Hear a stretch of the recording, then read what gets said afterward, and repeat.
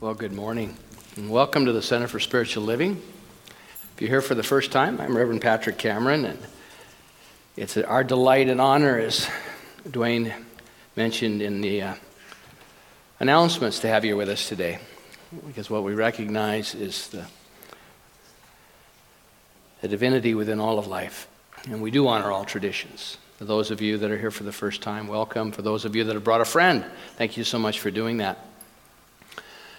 Because it is really around the idea of living spiritually. And in every tradition, that's different. In every walk of life, that's different. For each and every one of us, it's different. And we know that. And we honor that. It's not a problem. It's just we have all of humanity here.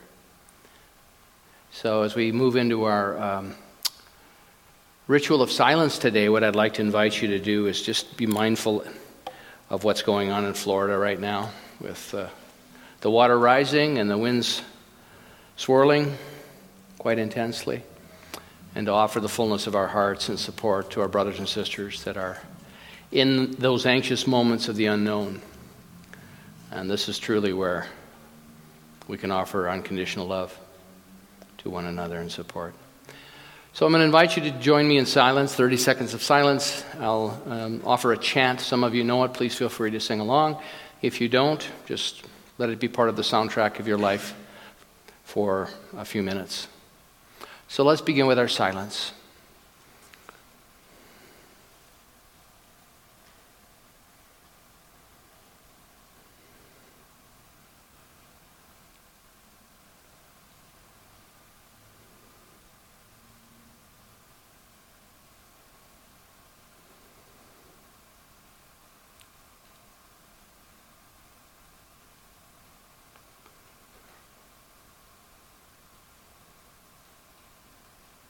In this very room, there's quite enough love for all the world. And in this very room, there's quite enough joy for all the world. And there's quite enough love and quite enough power to walk through our every fear. For Spirit, one Spirit, is in this very room, in this very room, in this very room. So what I affirm and know in this moment, I invite you to allow these words to be your words, and if they're not a good fit, just let them wash over you. But I affirm and know and declare that there is one unified field of life, and that we are in it, and it is in us. It is an energy, it is love, beauty, joy. Yes, it is. And so what I know in this moment as well is that that life and that field is who and what you and I are. One life, one power. That life is perfect, that life is spirit, that life is source, that life is God. That life is my life, your life. Always. Always has been, always will be. And so we come together today in the awareness, the sacred awareness of that conscious invitation invokes and creates for us. So whatever is unlike that in this moment, I affirm and know that it is washed clean in this moment, beautifully and wonderfully and powerfully, for anyone ready, willing, and able to make that declaration. So I support you in that. For as it says in Scripture, where two or more are in agreement, it is done. And so I agree with you as you agree with me.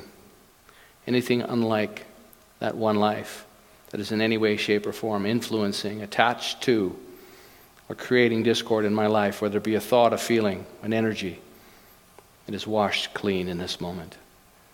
And so standing in that and knowing that we continue to come together in this incubator of unconditional love, let us give our best. Let's bring our best. Our best is enough. Our best is when we thrive. Our best is when we are alive in the congruence of spirit. So I stand in celebration of your best, my best, and the best for this beautiful planet, our brothers and sisters in Florida. Let us know that even in this moment as we offer this invocation, that the waters are receding and the winds are quieting. For there are cultures and realms of consciousness that control weather. Perhaps this is our opportunity to stop being victimized and to start understanding how integrated and connected we are to all of life, including the weather. So knowing perfect peace in this moment here, there, and everywhere, peace is appropriate and called for. I give thanks to stand with you collectively in the power of that idea, that intention, that knowing, and that feeling tone. So in great gratitude and appreciation, I invite you to say with me, and so it is. All righty. Thank you for joining me in that prayer. I'm going to invite, we've got a few things we want to do because it's an important time to really invite you to step into your spiritual practice in an intentional way. So I have two people that are going to share briefly this morning. And the first one is a man who actually did a drawing for us of what our future facility might look like. And it's a beautiful rendering we've shared with you over time. It's about a $5 million project. Currently, we're only $5 million short, but if you happen to have $1 million or two, just saying, anybody hit the 50 mil over the weekend, let me know. I got a place we can put some of it. And it would be a 10% tithe, so that's a lovely idea. But anyway, enough of that. I wanted to invite a beautiful man and very articulate around his journey, Brian Alsop, to come forward and share with you some of his thoughts and ideas around community and his journey and where he's been, where he is, and where he's planning on going. Right now he's planning on going up to this platform. There we go. Thank you, Brian. Thank you, Patrick. Good morning. I've been asked to give a sort of testimonial and a little bit of our experience here at the center. Several years ago, my wife and I made a New Year's resolution to try to find a new church, find a new place that we could attend regularly where we would belong. And for those of you who don't know my practice, I have spent over 20 years designing churches. Sacred geometry, sacred space is part of what I'm very interested in architecture. And I've worked for just about every faith and denomination there is, a number of Protestant denominations, Baptist, Lutheran, Presbyterian, Catholic Church. I've done a Jewish space. I've done a Buddhist prayer space. And finally this year I got my first mosque. So we're right now working on an Islamic mosque. It's really cool. There's an app you can have on your phone to know exactly where to face to Mecca at any one time, wherever you are in the world. So it's really cool to turn that on for Edmonton and see where Mecca is. But, the one thing that struck us, we had been here to look at doing, as Patrick said, a project here has not come to fruition.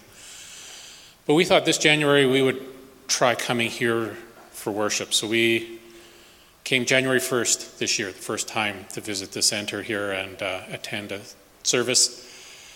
And the preamble that we all just read about the journeys being different, but the destination being the same. That's my experience in working with various groups, and it just resonated with me. And a number of other things. We also live part of the year in the Okanagan. We live a few minutes from the labyrinth in Naramata. The labyrinth on the floor here is another example of the walking meditation. We do the walking meditation in Naramata all the time. So we immediately felt at home here. So we were newcomers that day. We signed up for a course that day. There was a new course starting. So before our second service, we signed up for a course. We attended, took the foundations course with Laura, and wow, what an experience. We really, really got a lot out of it. The workbook alone is worth the price of the course. The workbook has a phenomenal resource of writings, teachings, prayers, techniques, meditations, affirmative prayers, structured through all the events you might go through in your life in 10 weeks. It's an awesome course. So, I would encourage anybody who has not taken that course to do it, find out more about this. And about 5 years ago, a client of mine offered a little proverb that I have now used lots of times in my teachings, but it's an old African proverb from the nomadic tribes in East Africa. And it says, If you want to go fast, go alone. If you want to go far, go together. And taking a course, you'll go farther, deeper. You'll be in a group. We were in a great group of 10 people. Dwayne was in it, Gus was in it, Liz, a lot of good people. And we went farther and deeper in a group, in a small group, in a class. So I really encourage you to do that. Beautiful. Thank you, Brian. Thank you so much. You got me taking notes while he's talking. That's great. Awesome. And now I'm going to invite Reverend Carmian Owen to come forward. He's teaching a meditation class, and it's a really wonderful experience. He'll explain it to you. Take her away. Well, anyone who's never meditated before, you may be wondering, what is meditation? And the simplest way I describe meditation is, if you've ever heard of the gym, ever been to a gym, ever made a New Year's resolution about going to a gym, the gym is physical training for your physical body, okay? Meditation is mental training for your mind. Now, a very interesting thing was shared by Brian there, beautiful testimony. When you come together in groups, you'll go far. So meditation is more than you think. Really could be titled, Meditation is Much More Than You Think.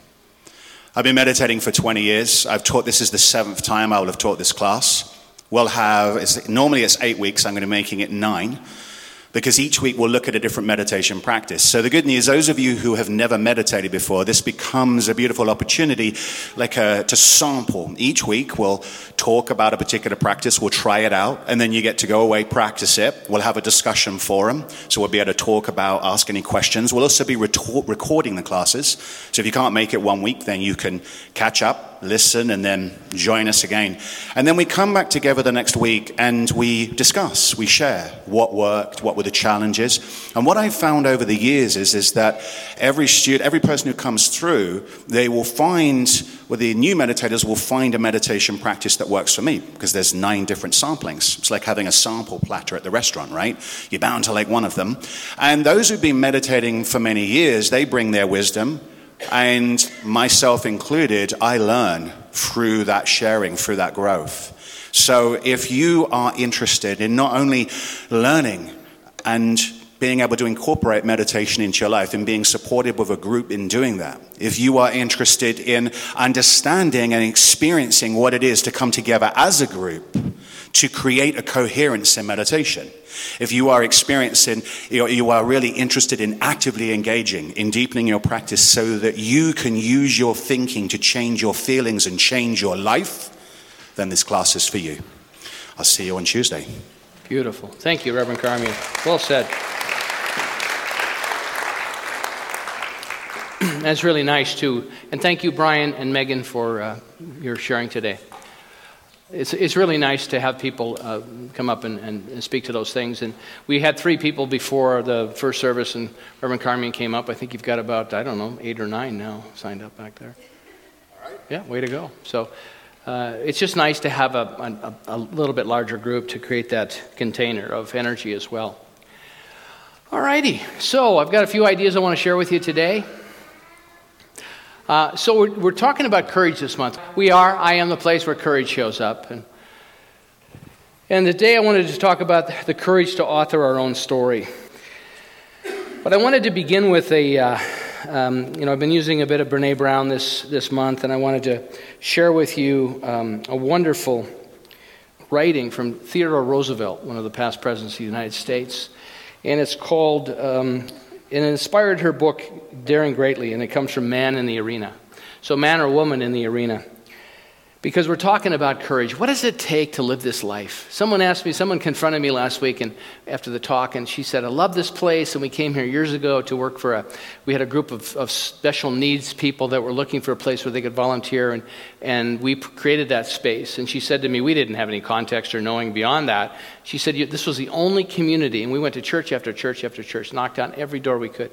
This was the only community that would welcome us. And I thought, oh, how sweet. So she came back and said, and signed up with Sharon to facilitate the crystal bed, and so quite lovely. But she said to me, and I don't mean to embarrass her, but it was so she said, why do we have to do all this work? Why? And we don't have to step into any of it. But I believe that it's our opportunity, it's actually our privilege, and that we're far tougher and more resilient and far more courageous than we even know. And so I want to talk about that a bit today and why I think this commitment and this devotion to the evolution and how we can move forward more effectively can be of value. Because we are one. Your health is my health. Your vibrancy is my vibrancy. That's the way it works. That's why we hang out with certain people. So anyway, this is what Teddy Roosevelt wrote. This is what inspired Brené Brown's one of her books called Daring Greatly. He wrote it in 1910. It is not the critic who counts, not the man who points out how the strong man stumbles or where the doer of deeds could have done them better. The credit belongs to the man who's actually in the arena, whose face is marred by dust and sweat and blood, who strives valiantly. Who at the best knows in the end the triumph of high achievement, and who at the worst, if he fails, at least fails while daring greatly. And so I think it's important in terms of our own soul's journey, the call of who we are, to move in a direction to bring greater consciousness and awareness to that activity. I think consciousness is the most important thing that we can be involved with on the planet. Some would tell you it's money, some would tell you it's prestige, all those things. And those are all choices people make. But I would say at the end of the day, the shift in consciousness, the deepening of awareness is the cornerstone. So today I want to talk a bit about three things. The roles we choose, engagement is required, and the three-legged stool. So the roles we choose, we are the actor, the writer, and the producer of our own lives. In other words, the only decision that we get to make, as Brené Brown says in Rising Strong, the only decision we get to make is the role that we will play in our own lives. Do we write our own story? Are you writing your own story? Or do we hand our power over to somebody else? Do we live from strength and resilience, or do we live as a victim?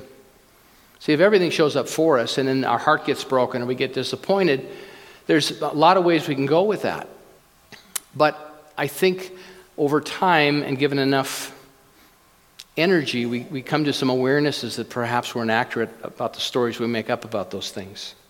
So what did it take for somebody like Jesus to live his life? If he did live, but I believe that his life, that what is recorded about that life is accurate. I don't know historically. I don't think anybody was there that is here today. But I think the metaphors are true.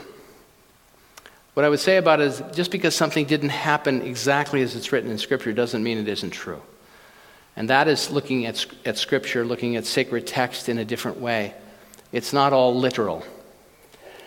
But clearly, this person, Jesus of Nazareth, he wasn't called the Christ till the 4th century.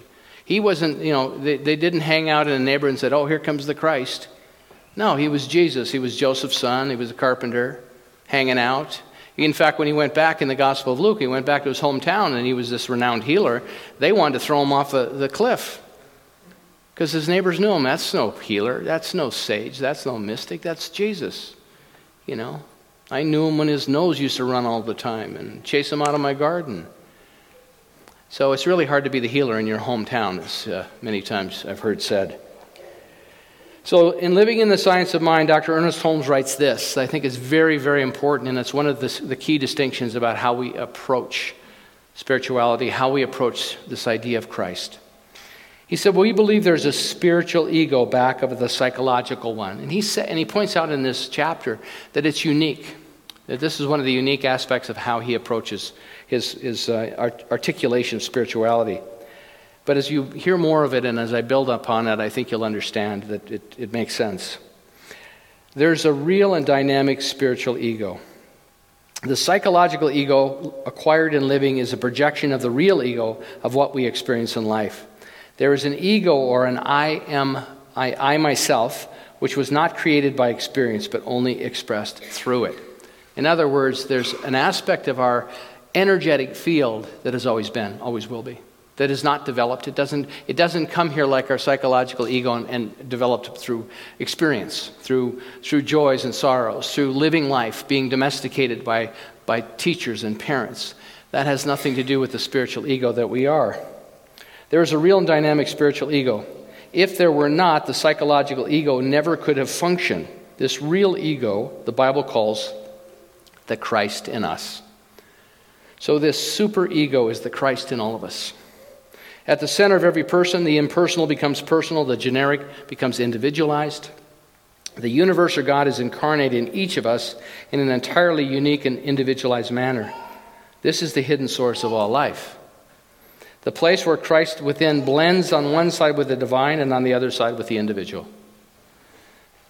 That is why the Bible tells us there's only one mediator between God and man, and it is the Christ. So this idea of the Christ is really where, and he modeled that, taking birth and awakening into the awareness of his divine connection with life.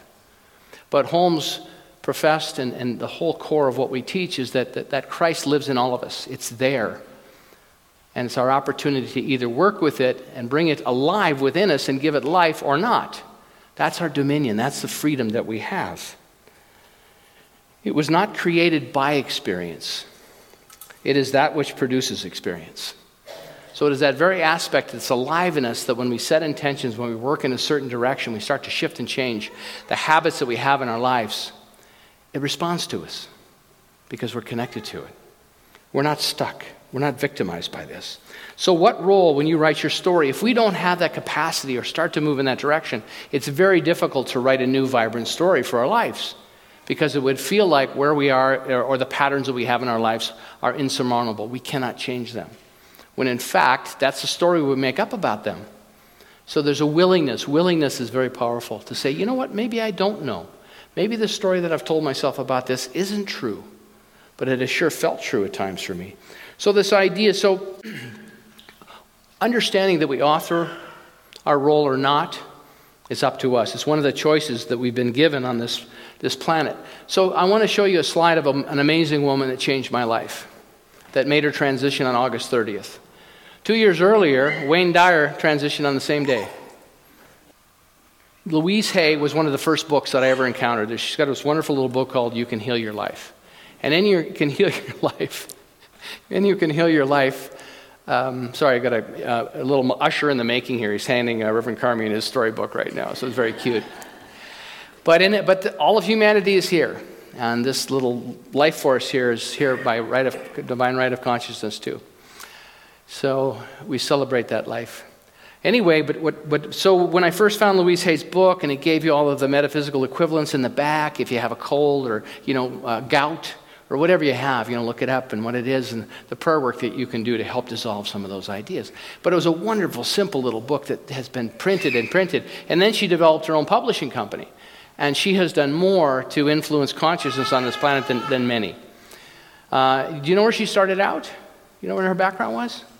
She was trained as a religious science minister at the Palm Desert Church of Religious Science by Dr. Tom Costa. And Dr. Tom was one of the pioneers in our movement when things really started to happen within our movement. He was trained and a close friend of Dr. Ernest Holmes. And he was well trained before he went into ministry. In fact, he had the perfect job. He was a bartender. So he was used to working with spirit long before he got involved formally with working with spirit. In fact, I think we should start handing out alcohol as people come in and really change the atmosphere in here. But Dr. Tom is just a beautiful, wonderful man, beautiful minister.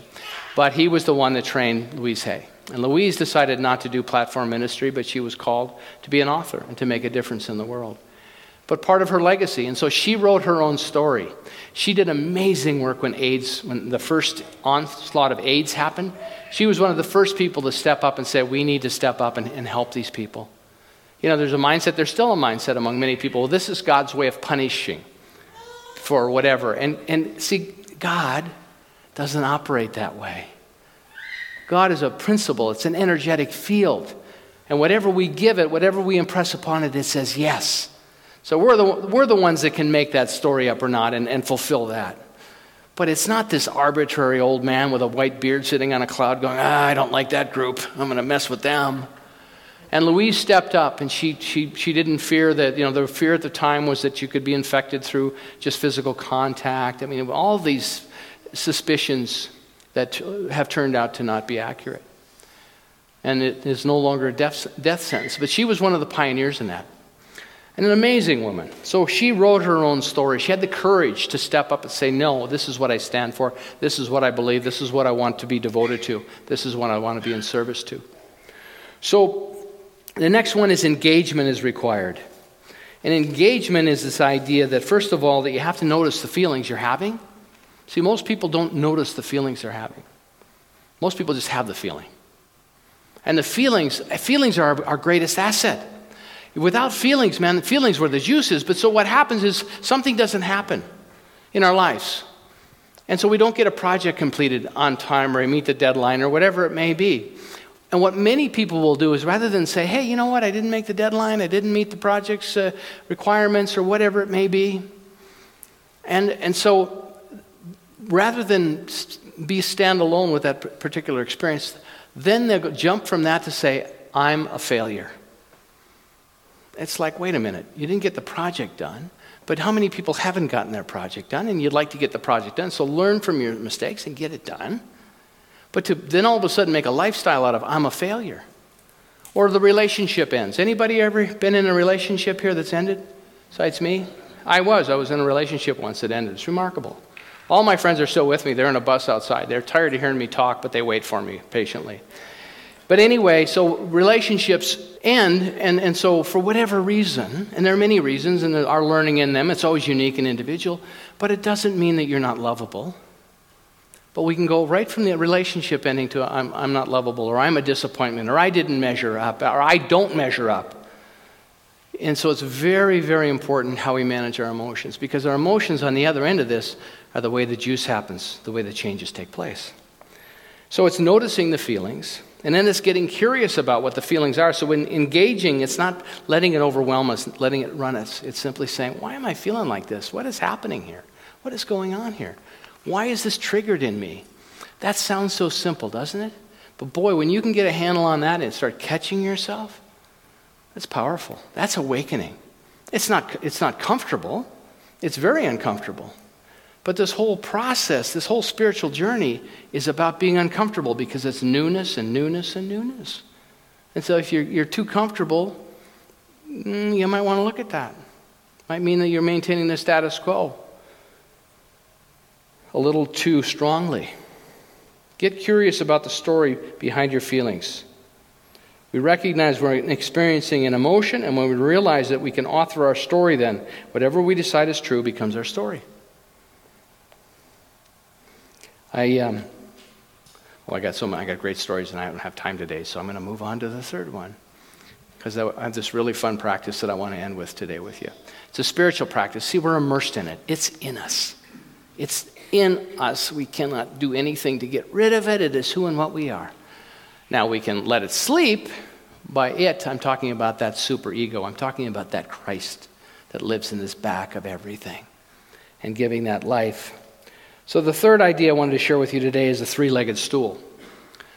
And this comes from Brené Brown, once again, Rising Strong. She said that all of the changes that she's seen in life, and she's done a lot of work and research around this, the transformation that goes on in life, it's not just changing your thinking. Wayne Dyer got a hold of that, change your thinking, change your life.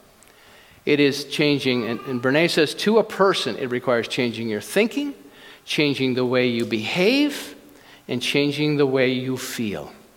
And it requires all three. That's the congruence. And it's within us. And so how do we do that? We get clear about it. Clarity comes typically in bits and pieces, and we build it. Writing it down can be helpful. Establishing what are the things that we do stand for. Who did you come here to be? Who did you come here to be? That little cute little thing over there giggling and laughing and having a great time. Who did that little guy come to be? And so all of us have this opportunity, I would say, a responsibility to give birth to that Christed nature within ourselves in whatever capacity it is, because it will be individual, it'll be unique, it'll be wonderful. Out of a sense of how can we help that little one and all the other little ones coming along? How can we help those that we care about and believe in? And it doesn't mean they have to be members of this community. But when we understand we're all connected, see, there's no private good. When someone's suffering, when those people in Florida are suffering, we're all suffering. But how can we bring awareness to that and clarity to that? Because they're not their homes. They feel like when you lose your home, devastating. It's trauma. We're not minimizing that, but how can we hold the space for people to know they have everything they need? I will be guided in my own heart and mind to provide whatever I can to support them. But right now, I can start with my consciousness. That's what all the great teachers have done. That's what all the great people that took a stand on this planet. Martin Luther King, you're watching it now. Martin Luther King said, it doesn't matter the color of your skin. It's your character. It's your character. And what's happening now is it's almost as if it's gotten a bit skewed. As if what's most important is how we look, the color of our skin, as opposed to the nature of our character. And he was a man of color, but he understood it. He lived in the wisdom. It is the nature of our character that we bring to the world. So Dr. Holmes wrote this, and I think this is so beautiful and profound. And then we're going to wrap up with this beautiful spiritual practice. We had a lot of sharing today. And I got my talk ready for next week now. Yeah, look at this guy. He is just bursting with energy. This is awesome. He said this, the God within you creates every circumstance and situation you have ever experienced. The God within you has created every circumstance and experience that you've ever experienced. You have called these circumstances and situations things in themselves, but they have never been things of themselves. They have always been the fruition of your thought, and your thought has been dominated by your belief in God ever since you have been self-conscious. Ever since you have been self-conscious, have had self-conscious thought, you have, by your use of the law of liberty, created bondage. Not that bondage really existed, but the possibility of using freedom in a limited way existed. It's using our freedom in a limited way. It's how we bind ourselves. There is no arbitrary man standing on a cloud saying, I'm going to give you so much. We are the ones that turn the tap open. It's by our capacity to give and receive. You really never bound freedom. You merely used it in a restricted way. The restriction was not in the principle, but in your use of it. See, that's where the rubber meets the road. It's the responsibility, personal responsibility. Holmes says this, there's a difference whether you believe in actual limitation or merely a restricted use of freedom. If limitation were a thing in itself,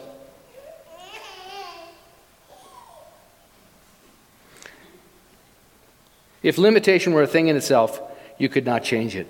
But since it is only an outline of experience, why not use your imagination to enlarge that experience? Why not use your imagination to enlarge that experience? We are the ones that determine this. And so what happens is we fall asleep in the dream.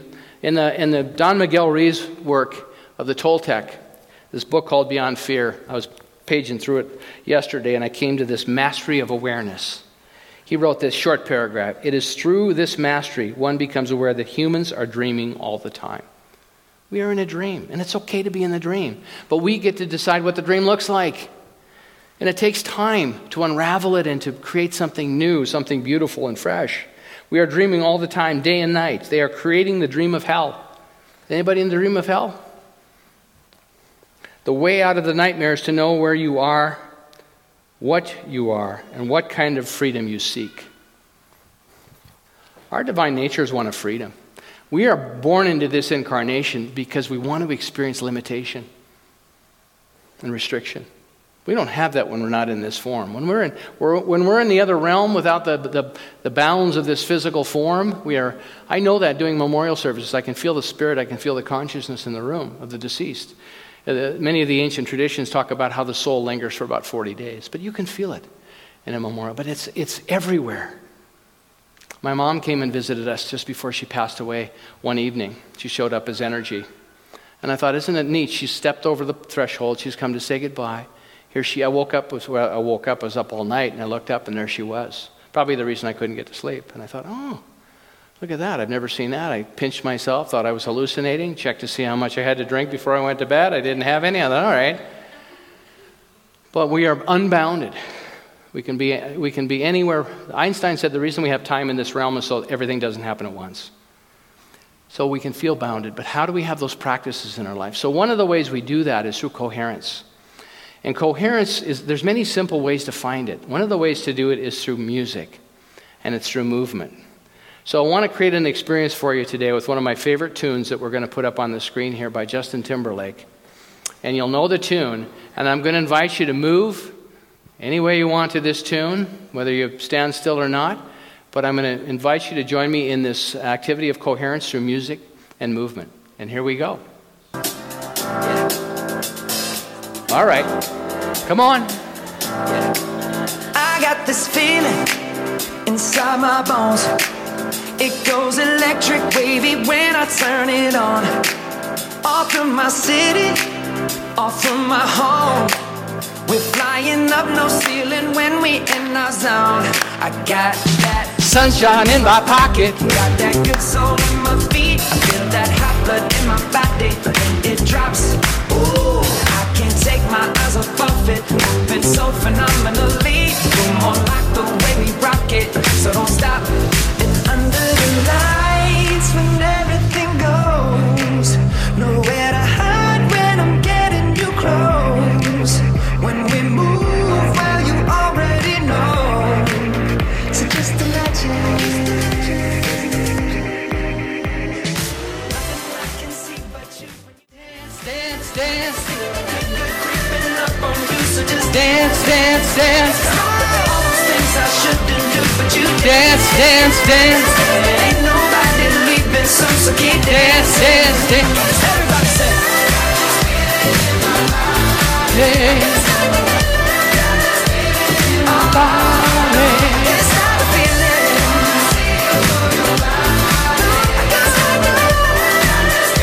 In my body. Break it down. Got this feeling in my Body, Can't stop the feeling. Got this feeling in my body. Can't stop the feeling. Got this feeling in my body. Yeah. That's spiritual practice. And it creates coherence. Matthew Fox years ago used to do a thing called the spiritual rave.